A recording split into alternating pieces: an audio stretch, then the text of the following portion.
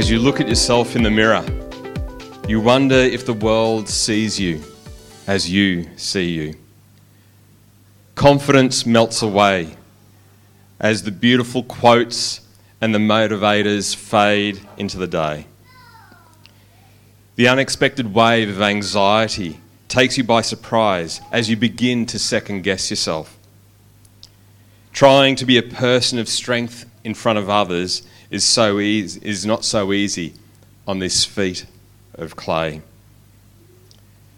People don't realise that the anxiety and fear find themselves equally at home for those dealing with failure and success.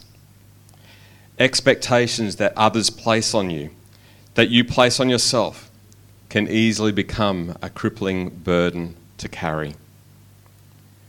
My guess is that this can be an all too familiar story that often remains untold.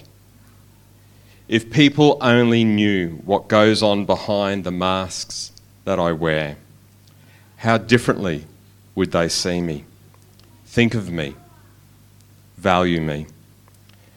But then, in the honesty of a moment, you risk sharing yourself with all your hopes and fears, all your doubts and pain, scars from the past and pressures for the future. It's such a risk being vulnerable to someone else. Dropping your guard means a betrayal can bear so much deeper a wound.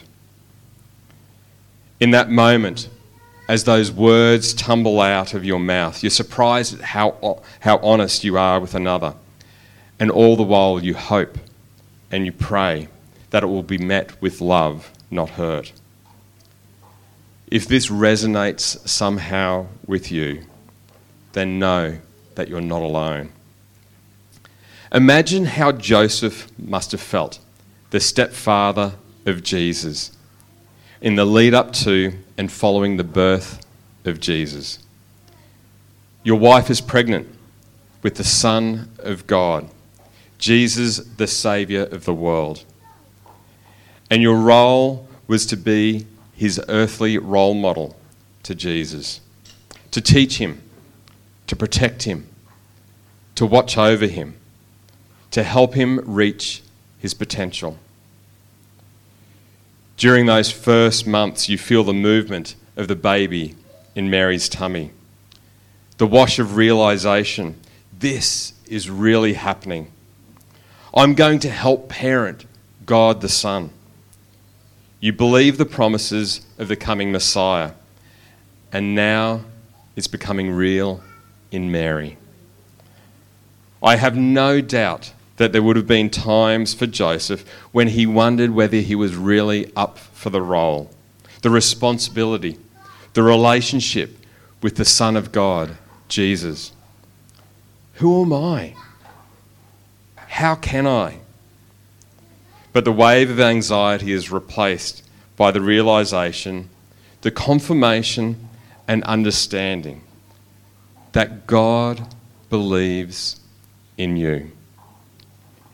You know, much is put on the importance of our need to believe in Jesus, to believe that Jesus is the Son of God, to believe that Jesus came to save us from our sins, our stuff-ups, our past and our future mistakes, to believe that through Jesus we can have a restored relationship with God the Father.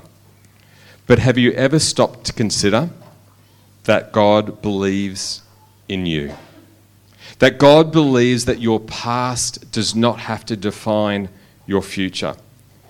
That God believes that you can become all that you were created to be in relationship with Creator God. Absolutely.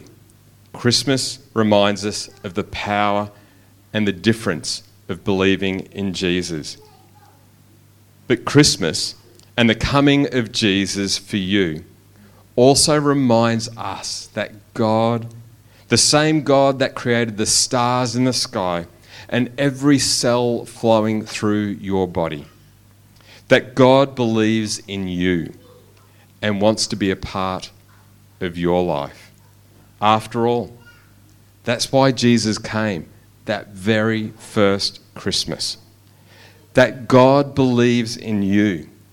And isn't that good news for a change?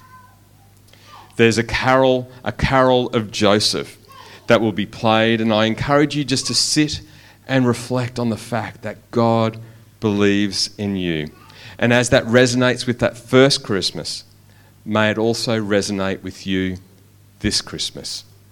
God bless you.